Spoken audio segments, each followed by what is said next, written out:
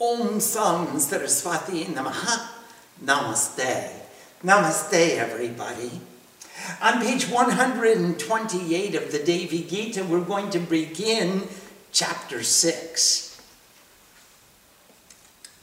And we remember that in chapter 5, the goddess showed her infinite form. And the god said, "Oh, that's a little too much for us to handle. Please show your finite form." And when she did, the gods bowed down to her with great delight and said, "Thanks a lot, Mom. Your immense, your Virat form is more than we can understand. It just boggles the mind. Our imagination can't go beyond the limits of infinity. Every time we try to reach to the edge of infinity, there's a tendency to put a border or a barrier or a marker and then say, what's on the other side?" And then it goes on farther. So here we got the finite form of the Divine Mother, and she's smiling, and she's happy, and she's so delightful. And we are so proud to be able to share with her the song of the goddess. And the goddess said to the gods, "Who is so fortunate as to see this greatly wonderful cosmic form? This capacity to have perceived me is only attained through sincere devotion. Not the study of the Vedas, not the practice of yoga, nor the giving of gifts, nor purifying austerities can make my inconceivable form perceivable. Only through my grace can this form be seen." And remember, her grace is kripa, and kri means do and pa means get. So only through her grace, what we do is what we're going to get. But not through sadhana, not through learning, not through devotion. Only through continuous tapasya, sadhana at the highest extremities of tapasya, with pure devotion, with full attention. Pure love. Wow. That's the key ingredient to getting the honor to perceive her inconceivable form. "O Lord of Kings, listen." Now remember, Vyasa is telling the story to Janmejai. "The Supreme Soul becomes an individual soul because of his nature, or her nature. It's Prakriti that makes the Paramatma into Vyakti, into a Jivatma. And by union with the attributes, the upadhis, he thinks himself to be an actor, an enjoyer, etc. He performs various actions of dharma, manifesting the ideal, and adharma, in derogation of the ideal, and attains birth in various wombs, experiencing pleasure and pain accordingly. Again, because of all actions performed during these births, he collects numerous tendencies, sanskaras, which cause him to wear various bodies without end, and their vasanas, and all these desires which have to be fulfilled, and always he experiences pleasures and pains. And this cycle of births and deaths continues with the regularity of time. And literally, it's really a great analogy with the regularity of a water wheel. It just keeps going. As long as there's water in the river, that water wheel keeps going. And so does the cycle of births and deaths, because until we free ourselves, we have nowhere else to go. Without cessation. Ignorance is the root of this, from which arises desire, and action must follow. And thus humanity should eternally attempt to destroy ignorance. Life has succeeded in attainment of perfection when ignorance has been destroyed. only one way to make perfection in our lives, and that's to destroy ignorance and attain to wisdom. The highest goal is attained by an individual soul when he becomes liberated during his manifested existence. He becomes Jivan Mukt. He's liberated while living. He's got a body, and still he's got no attachments. And knowledge is the only thing that has the capacity to destroy ignorance. The only way to get rid of darkness is to turn on a light.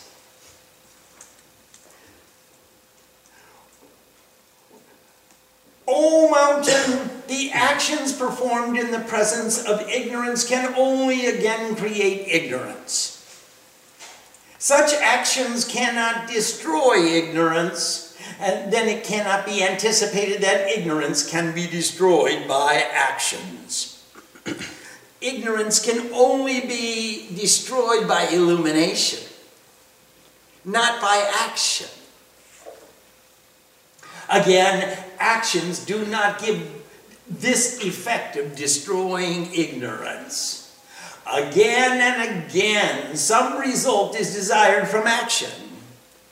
Attachment arises from desire, and some fault will make the attainment fall short of perfection.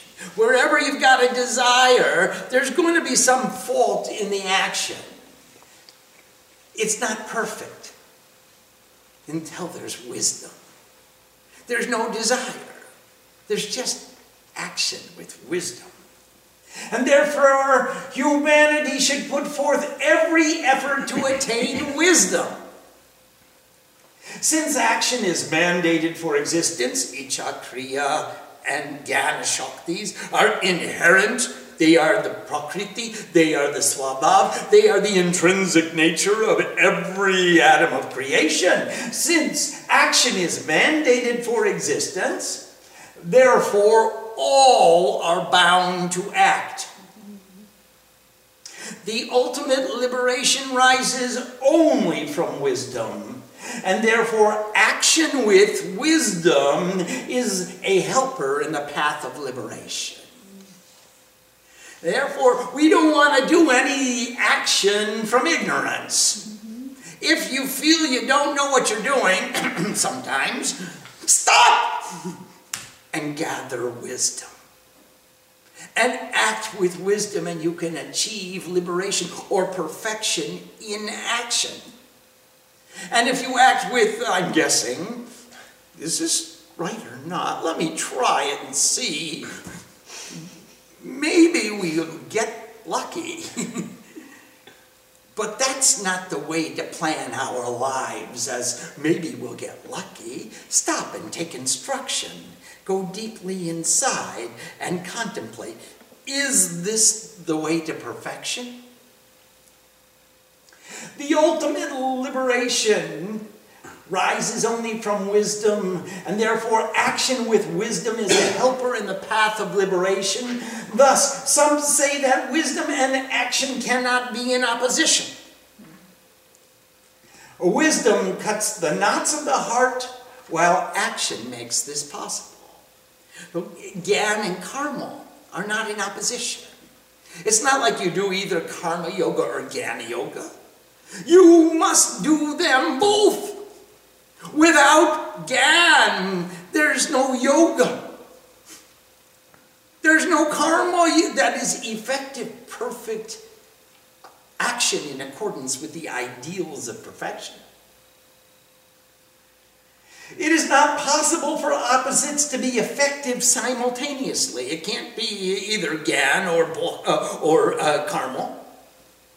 It is not possible for darkness and light to exist simultaneously, and therefore wisdom and action cannot be in opposition. There's no conflict. You're a karma yogi, you're a jnana yogi. Bakwas. What nonsense! In the Bhagavad Gita, they discuss the four yogas of Dhyan, Gyan, Bhakti, and Karma so that we will understand the intrinsic nature of the composition of yoga.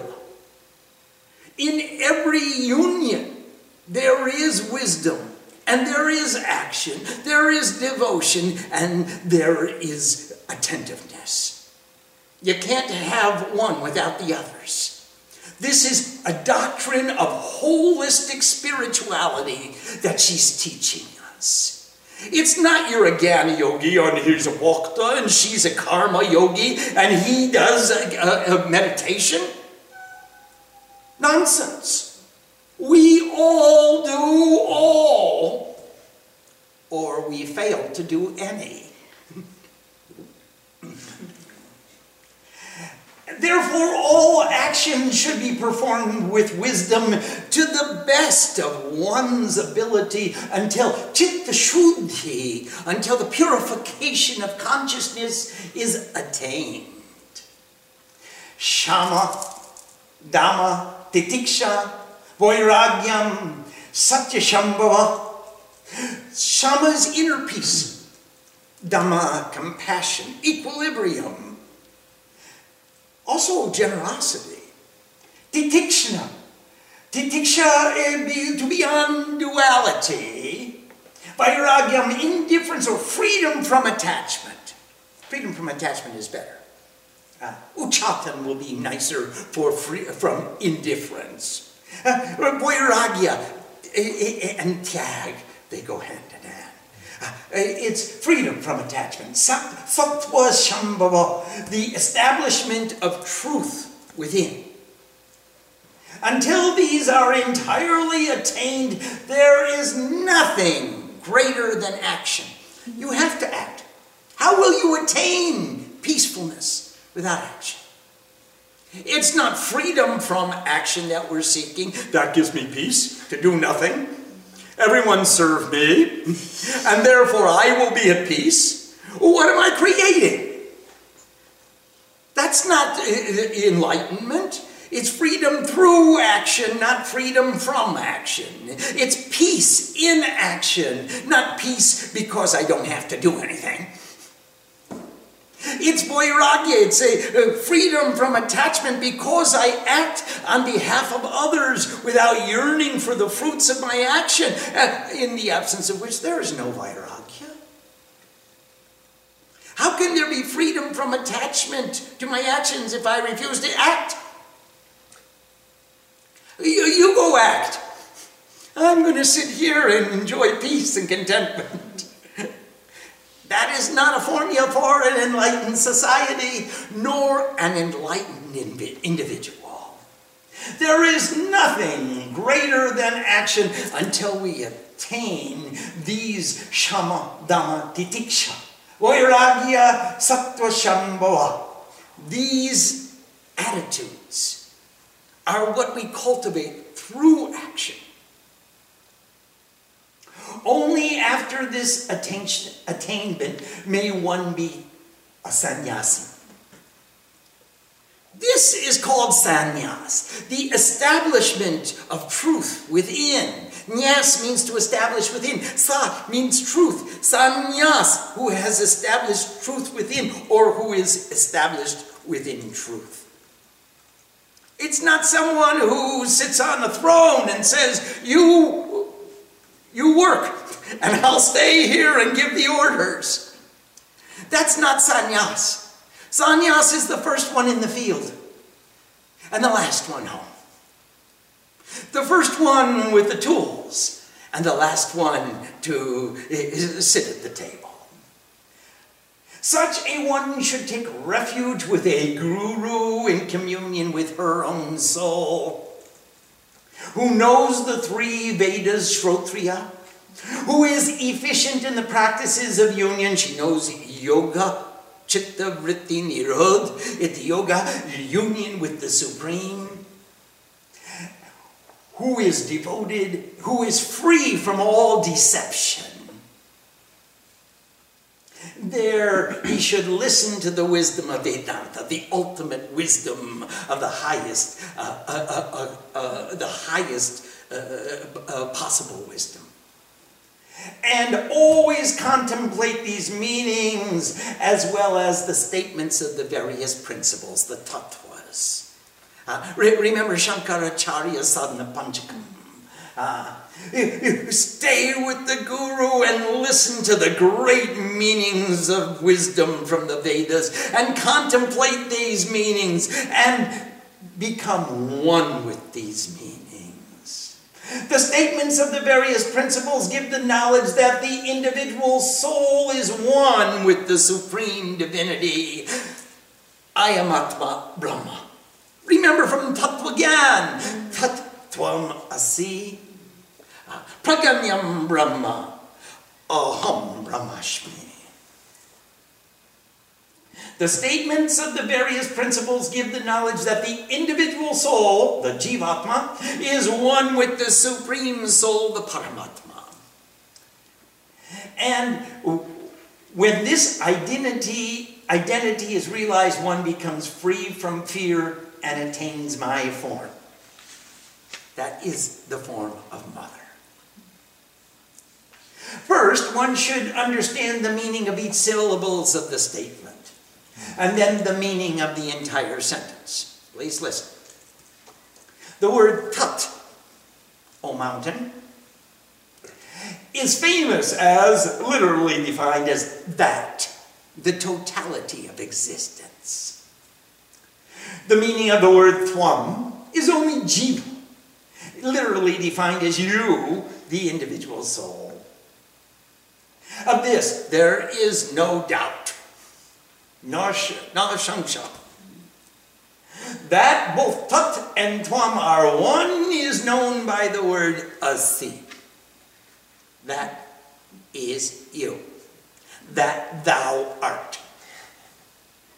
The apparent opposition of the words Tat and Tvam, Tat implying omniscience and other universal qualities, while Tvam suggests non-omniscience or transience and other characteristics of a limited nature, is prohibited by Asi. They are one. Only one is contained within the other. Remember, the individual soul is a part of the Supreme Soul. It's the contained space and the unlimited space. The uncontained space. They are one and the same. The individual is contained, and the Supreme Soul is unlimited. And that is prohibited by the word Asi. They are one. One is contained within the other. By definition, they are united in the principle as has been established in the scriptures. Pure consciousness is the goal of this union. From this union does this oneness arise. Towards this oneness proceeds all wisdom, wherein the two do not admit of division. That's the wisdom. I know that the contained bhavana, the contained consciousness is the same as the unlimited consciousness. I am a part of the Supreme. I have the same qualities, the same characteristics, the same attributes. And that knowledge is wisdom. David Dutt, his name is a gift of God. It's a man's name indicative of the average reasonable man. Here we have the average reasonable man is only the name of a man, and in this way we remember the figurative definition, the lakshana of a word. So you've got a figurative definition of the word, and you've got a literal definition of the word. When a man abandons his gross body, he is no more the lakshana. He is no more the literal definition. He is no longer the figurative definition. He becomes one with the Supreme. He gives up his individual identity as a jiva. By the process known as Panchakrita, the great elements come into being. We talked about that in our last chapter, the union of all the elements being contained within each other. From the various combinations of these elements comes the gross body. This is the repository of all experience. We called it Vimarsh. of old age, affliction, and all action. These elements have no true existence because they are always changing. Remember, Brahma Satya Jagat Mithya. The Jagat, all the perceivable universe, is in constant transformation, and only the Supreme Divinity is the reality which does not change. They're like bursting flashes of light, manifestations of Maya. O Lord of mountains, all of these gross attributes are conceptions of my mind. This is my Leela. It's a flash in my mind. You think your life has longevity. To me, it's a flash of a thought. Oh, I just thought of an Ekatmananda. And he was born and he grew up to a young man and he became middle-aged and then he became old and decrepit and then he became one with me again. And what was so real to you was just a flash in my mind, just a passing thought. And you mistook it as real, like seeing a coiled rope and thinking it to be a snake.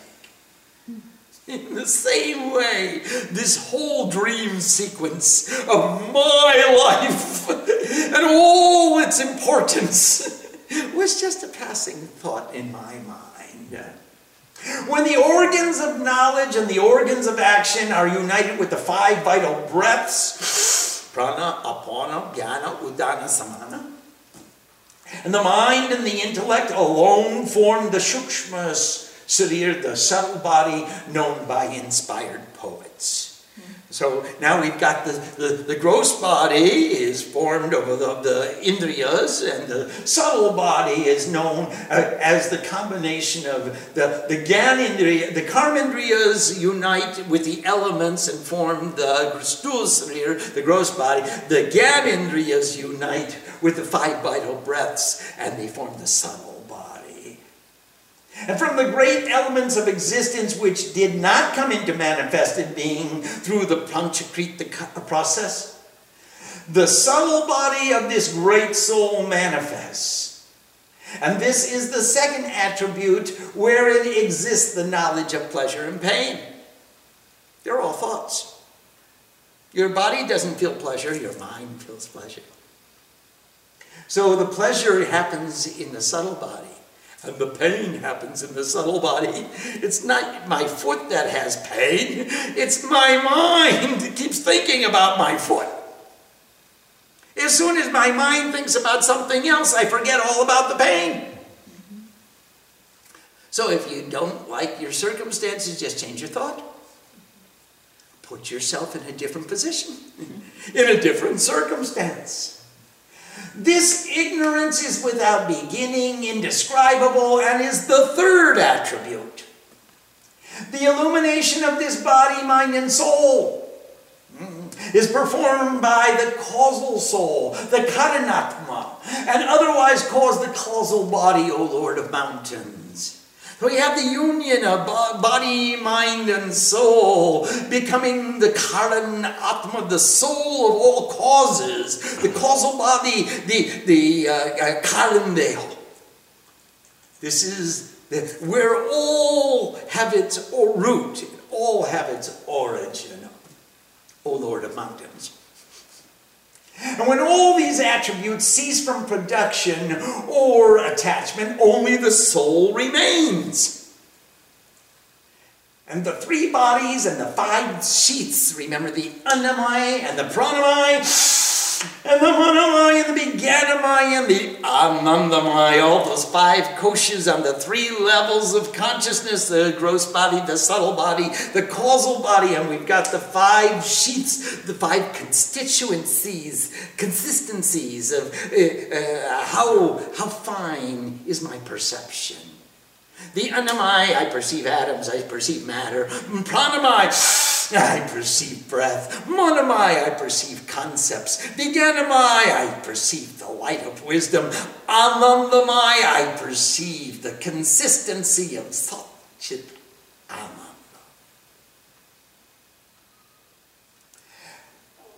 And when the consistency of matter, the consistency of air, the consistency of thought, the consistency of one pointed light or wisdom, the consistency of the bliss of infinite consciousness, form the inner residence always. That's home.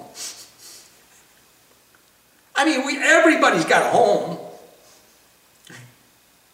You got to have a place to call home, and that's the one. Sat Chit Ananda. Always. All the rest are borrowed, rented residences. We are transients, renting these various different places which we call home for a while. But Sat Chit Ananda is the ultimate residence. Always. When one abandons or moves beyond the 5 sheets, the 5 consistencies, the 5 coverings, the 5 envelopes, Brahmaputra, the ultimate end of divinity, is attained.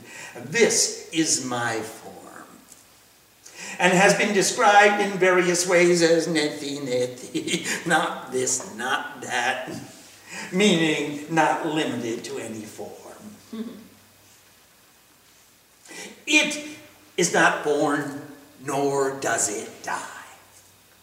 Never at any time did it not exist. Nor can anything exist without it. It is unborn, eternal, everlasting, ancient, and it is not slain with the body. If one thinks it is slain or thinks it is the slayer, both of them do not know, for it does not kill, nor can it be killed. We're talking about this soul, the supreme essence. It is neti neti. It's not this and it's not that, but it is not devoid of being. It is subtler than the subtlest and greater than the greatest, as a baby within the womb. Seeing the activities born of darkness and remaining free from all sorrow, these are the blessings of its greatness. The soul is known as the master of the chariot, and the body is the chariot. The intellect is known as the driver, and the mind is the reins. The organs of knowledge and action are the horses, and all perceivable objects become concerns for attention. They're all knocking on the door. Come, look, pay attention to me. Pay attention to me. Every perceivable object in existence is calling. Pay attention to me. Now, the intellect is the driver, and the soul is the master of the chariot, and the body is the chariot, and the soul will say, not interested. I've got more important fish to fry. I've got other things to do. This is of minor consequence in my life. I'm not ready to leave my path to take your tangent. When the soul is united with the organs of knowledge and action and the mind, then it becomes the enjoyer of all experience. Whoever is ignorant, unmindful, and always impure has no capacity to attain this wisdom. Such people will remain in bondage to objects and relationships of the world.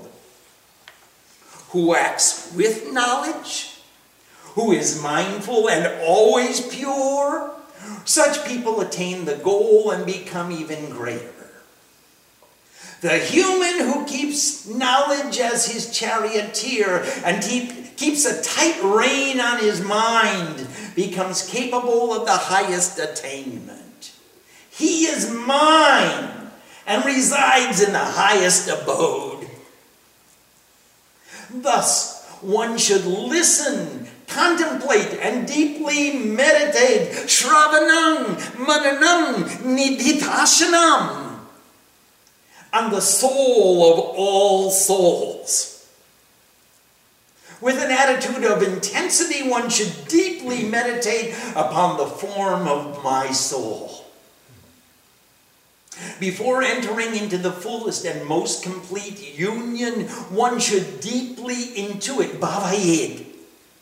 Bhavayed, you should deeply intuit the bhavan of the attitude, the bhavayed. You've got to deeply experience with a supreme sincerity of attitude and the greatest intensity of devotion, the three letters encompassing all wisdom incorporated in the pranava, which is the highest symbolic utterance of the goddess, the Devi Pranam.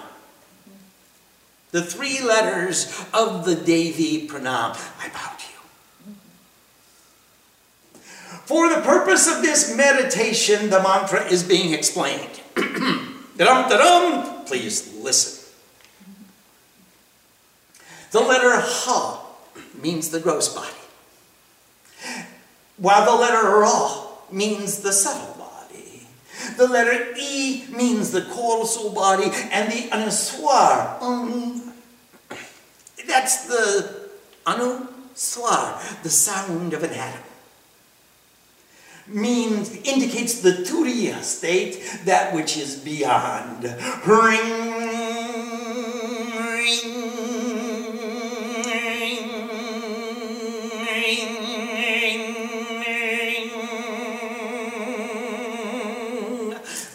Gross body, the subtle body, the causal body, and beyond is the bija of Maya. Maya was the great limitation, definition, exposer of consciousness. She is one with the energy and she's one with the consciousness. And Hrim is the Devi Pranam, which is the great limitation of consciousness. The Devi Pranam. What can be perceived through the senses, what can be conceived in the mind, what can be known through intuition, meditation, etc. And beyond. If there's any errors or omissions, please let me know. And beyond. And knowing these three letters to be the order of the universal body of existence, the aspirant will deeply intuit bhavain, the unity between the universal body of existence and the individual body of a particular existence. The Paramatma and the Jivatma, Yukta Kotse. Prior to the time of Samadhi, pure intuitive absorption. Having deeply intuited, as previously described, one should fix oneself in meditation on heavenly light, on the goddess, on me, on the supreme divinity of all existence. Make the inflowing breath equal to the outflowing breath, and destroy all movement within.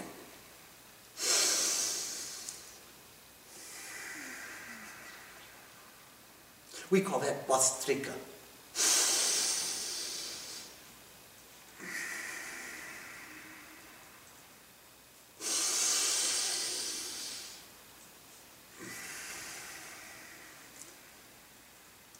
Offer attention only to that which is changeless, without modification. Be free from all defects such as jealousy, etc. All of them. Kam, Krodh, Lodh, Moh, Moda, Matsarya. Be free from all the ripus, all the defects of my thinking. Possibly some of your thinking as well.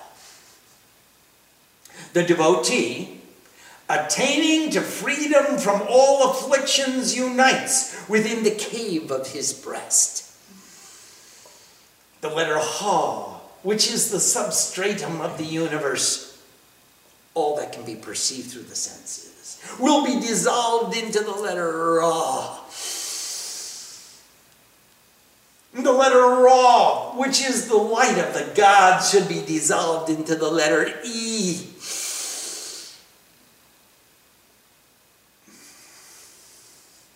And the letter E, which is a soul of individual intelligence, should be dissolved into ring, ring, ring, ring,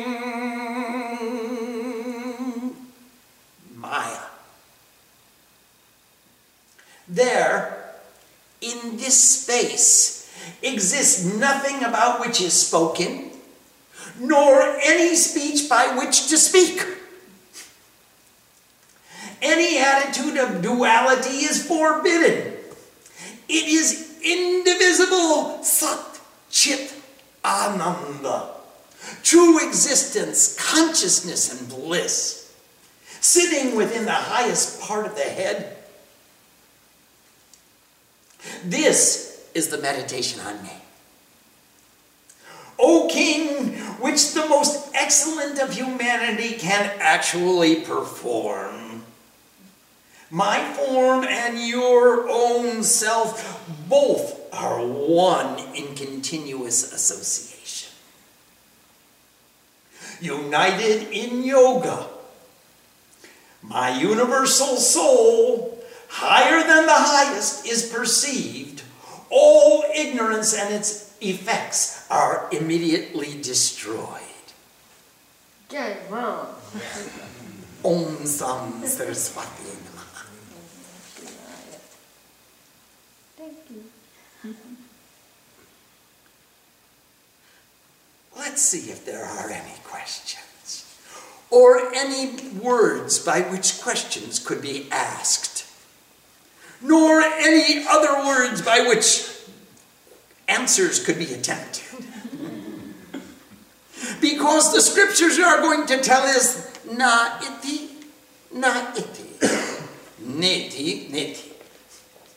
It's not iti, and it's not iti, it's neti, neti. Please. We have a question from Sadhana Shakti and Elijah. Namaste, the both of you together watching. Namaste to you both. Namaste, Sriman Swamiji. Swamiji, could you please do us a favor and chant the mantra Hreem again? It's taking us inside very quickly. Uh-oh. Ring, ring, ring, ring, ring, ring, ring, ring, ring.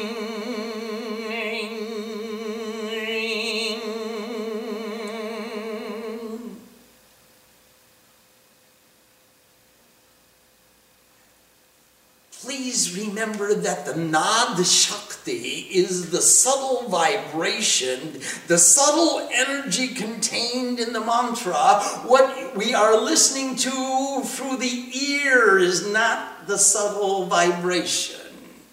That's the gross vibration. What we are feeling inside is that vibration permeates our body as it moves through the entire spectrum of our world, the land of the seven rivers, the land of Bharat, where the light of wisdom always shines, and we feel that vibration vibrating all throughout this Bharatvarsha, this land where the light of wisdom is always radiating. That's the subtle Nad Shakti. That's the subtle vibration of the mantra. All that can be perceived through the senses, conceived in the mind, known through intuition and meditation and beyond, up to the sound of an atom. That's the vibration. Yes, please. We have a question from Ambika. Namaste, Ambika. From verse 24, would you also define Lakshana as our personality? And the second question, is our Lakshana defined by our karma? Thank you. No, our personality is one expression of our Lakshana. The Lakshana is the definition of me. How has nature defined me and how do I define myself? Both of them. And there is a literal definition. You see, every object has a vibration.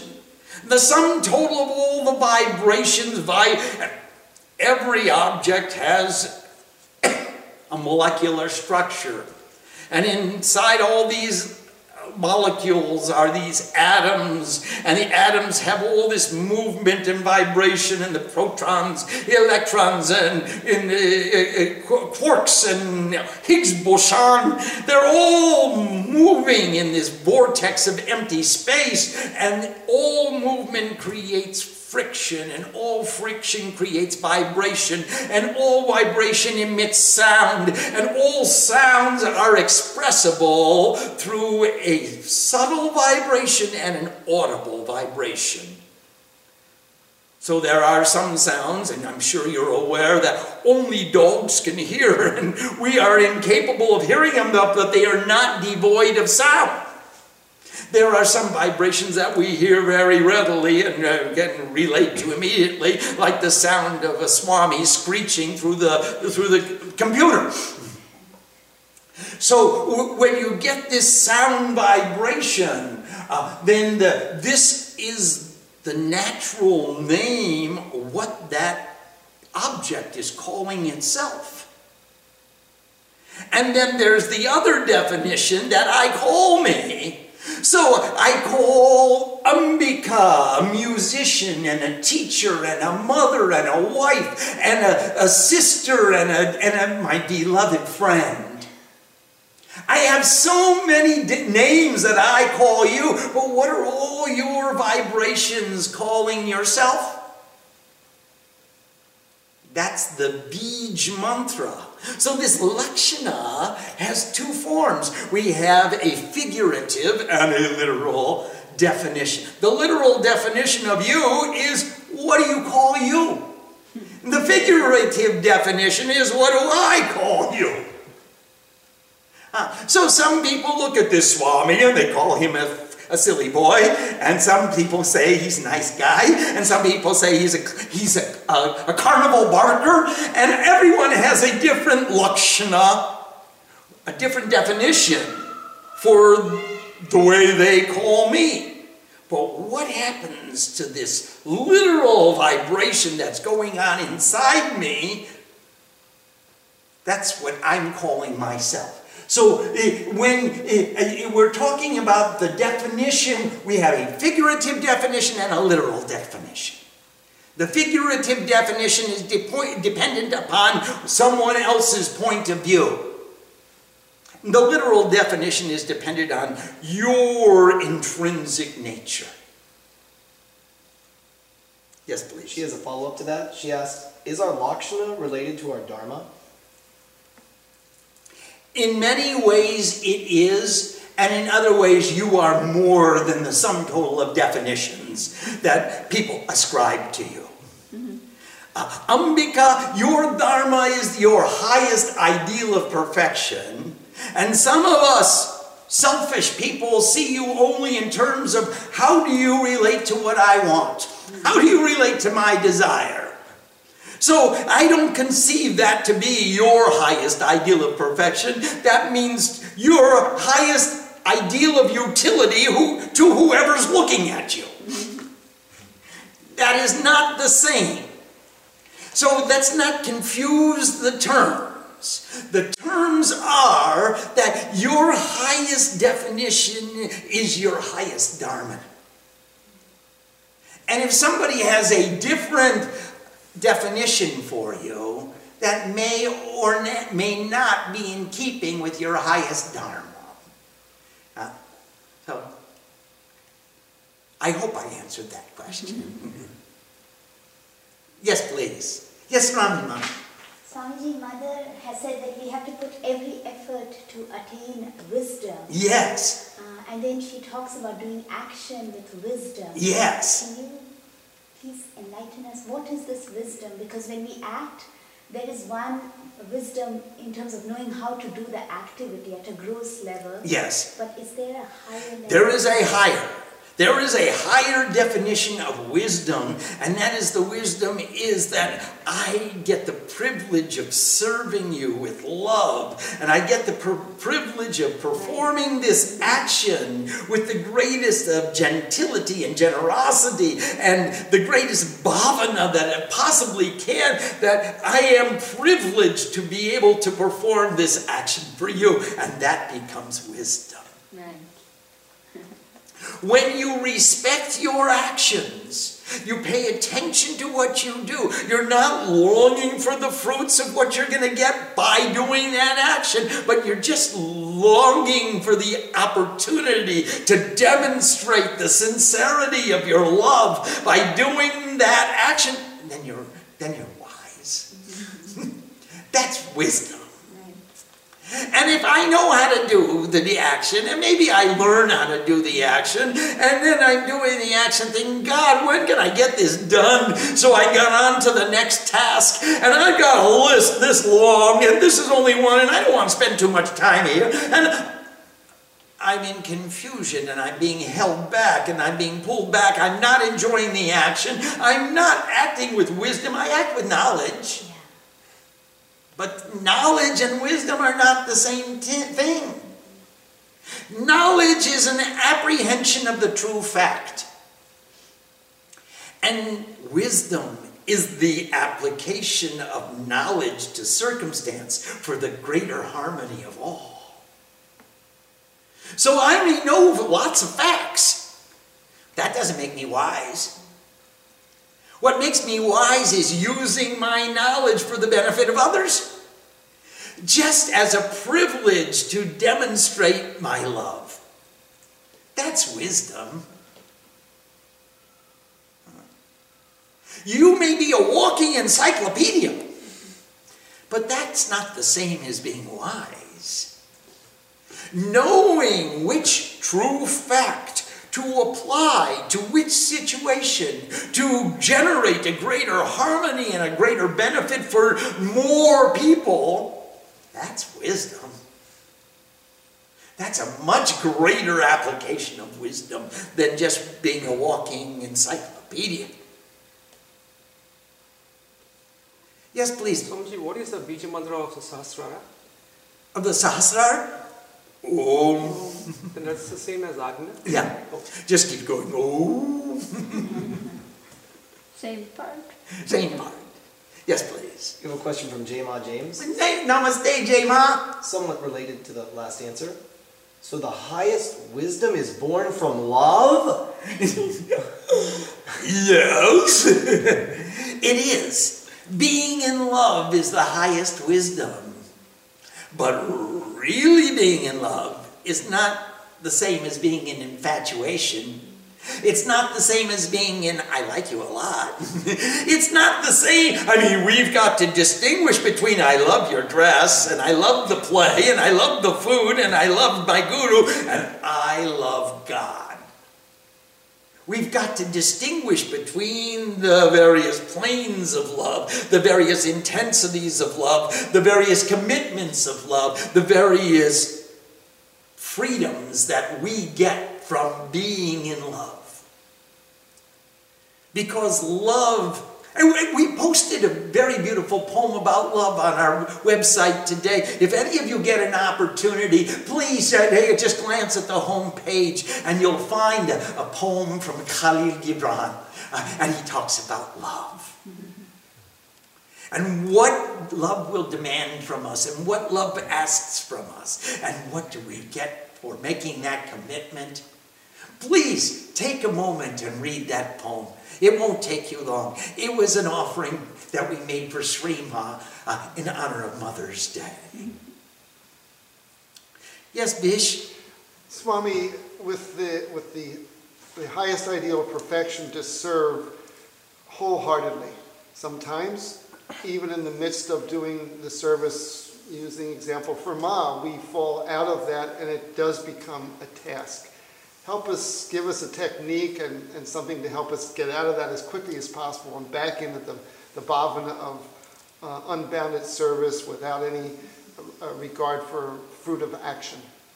There is only one technique that I have found to work in such circumstances, and that is japa.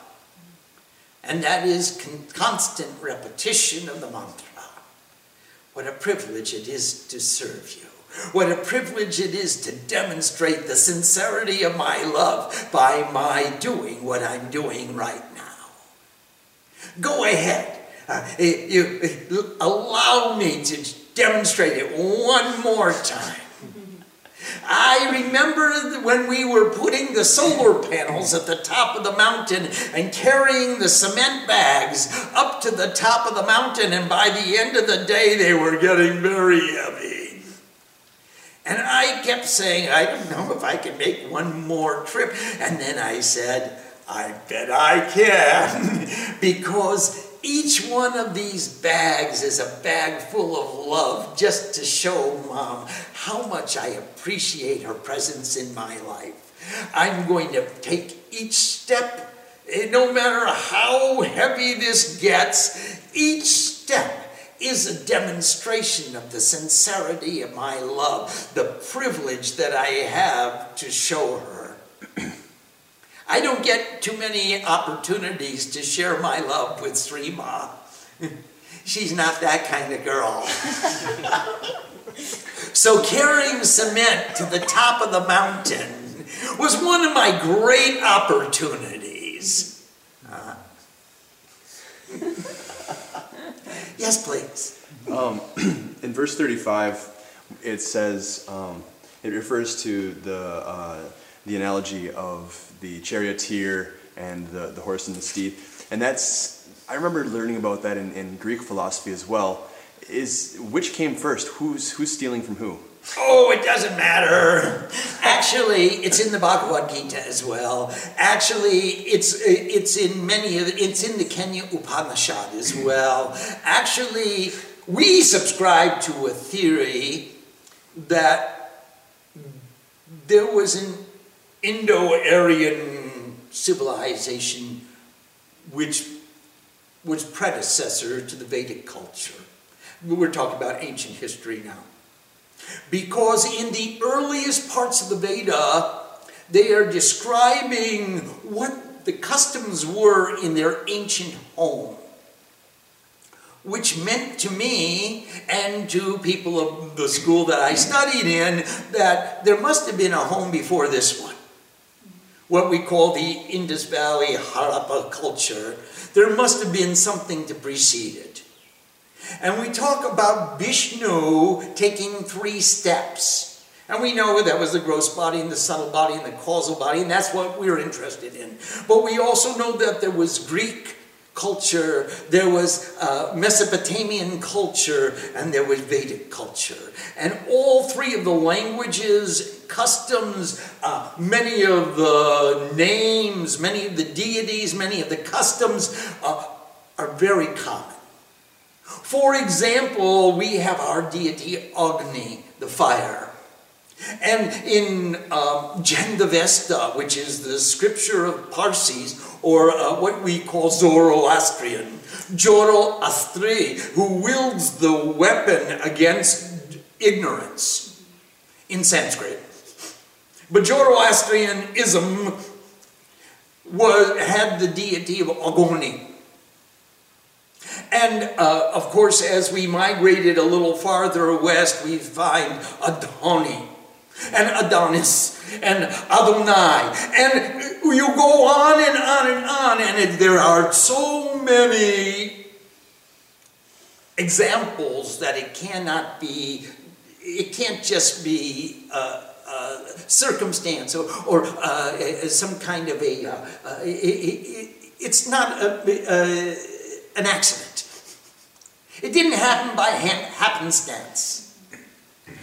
There was some common root culture which made a correspondence between these 3 civilizations. And we postulate a language called Indo-Aryan, which became the root of classical Sanskrit, and then it became the root of Parsi or Arabic languages, and it became the root of Greco-Roman and the Romance languages. And we find so many similarities all throughout the different cultures that came, it made them sister states, or the sister civilizations, or that they are related. So you found Mesopotamian coins in Harappa. And you find Greek philosophy.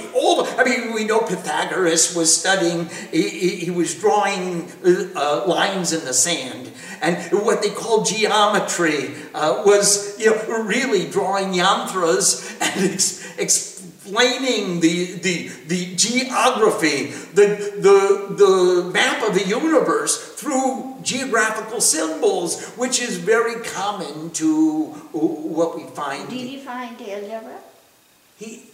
Algebra. That came later, Ma. They started with geometry. And you had Pythagoras and Pythagorean rules, and he had these postulates and these theorems, and postulations. And they made all kinds of geographical figures. And over Plato's academy, over the door, read a sign, "Let no one without geometry enter here." And what it really meant was, don't let anybody who hasn't measured the earth come in here. This is a place for people with curious minds who want to measure the earth, who want to understand the cosmos, who want to understand philosophy, the philosophy, the wisdom and the harmony of the sweetest song. So we find a correspondence between the three cultures, and I think that's why there are many similarities. Yes, please. You were relating those three cultures to the 3 steps of Vishnu? Yes, we do, because Vishnu pervades all. Thanks, Vish. Vishnu pervades the universe, and Vishnu took 3 steps, and where did he go? Well, he went everywhere there's 3s. Where would you go? I'd go to Napa, I'd go to Mom's house, and I'd go to the temple, that's all. Vishnu, he created 3 civilizations which were common, which had a common heritage and a common root. And it's very possible that they are all originating from a common heritage.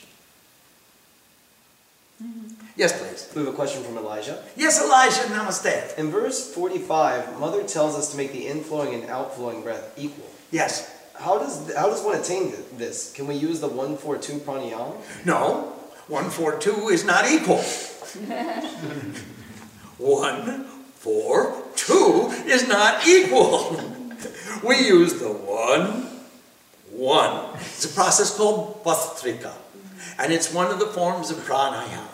We're going to study many other forms of pranayama in the various chapters here, especially in chapter 11, and I believe in chapter 9 there's a reference to it as well. So we will have other forms. The Bhastrika is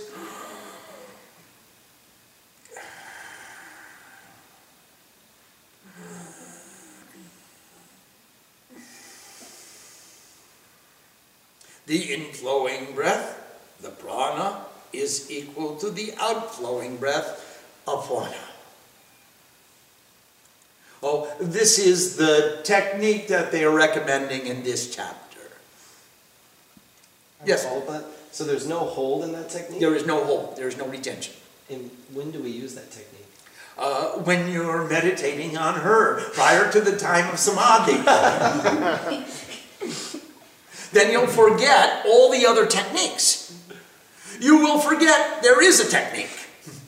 And you'll just relax into the regularity and equality of each inhalation and exhalation until you reach to Brahmapuch, which is,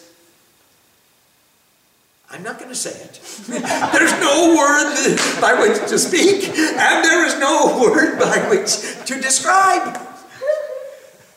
Yes, please. Can we talk about pucha? Like No. what?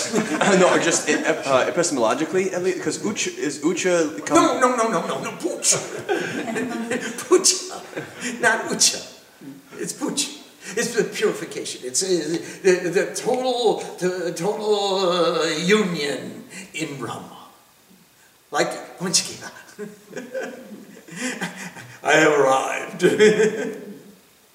It's the purity, the clarity, the understanding, the illumination and dissolution of you. And therefore, there's no word to describe what it is. It's not iti, naiti. It's niti, niti. Yes, please. So, but with that equal breath, does it become like shallower and shallower, but still equal? As you go deeper and deeper? Is it a deeper? If you go deeper and deeper, you won't be paying attention to your breath anymore. You stop counting. It just becomes the natural ebb and the flow of the breath, and then you forget that you're controlling it, and you don't. Om Sam Saraswati Namaha. Done. Namaste.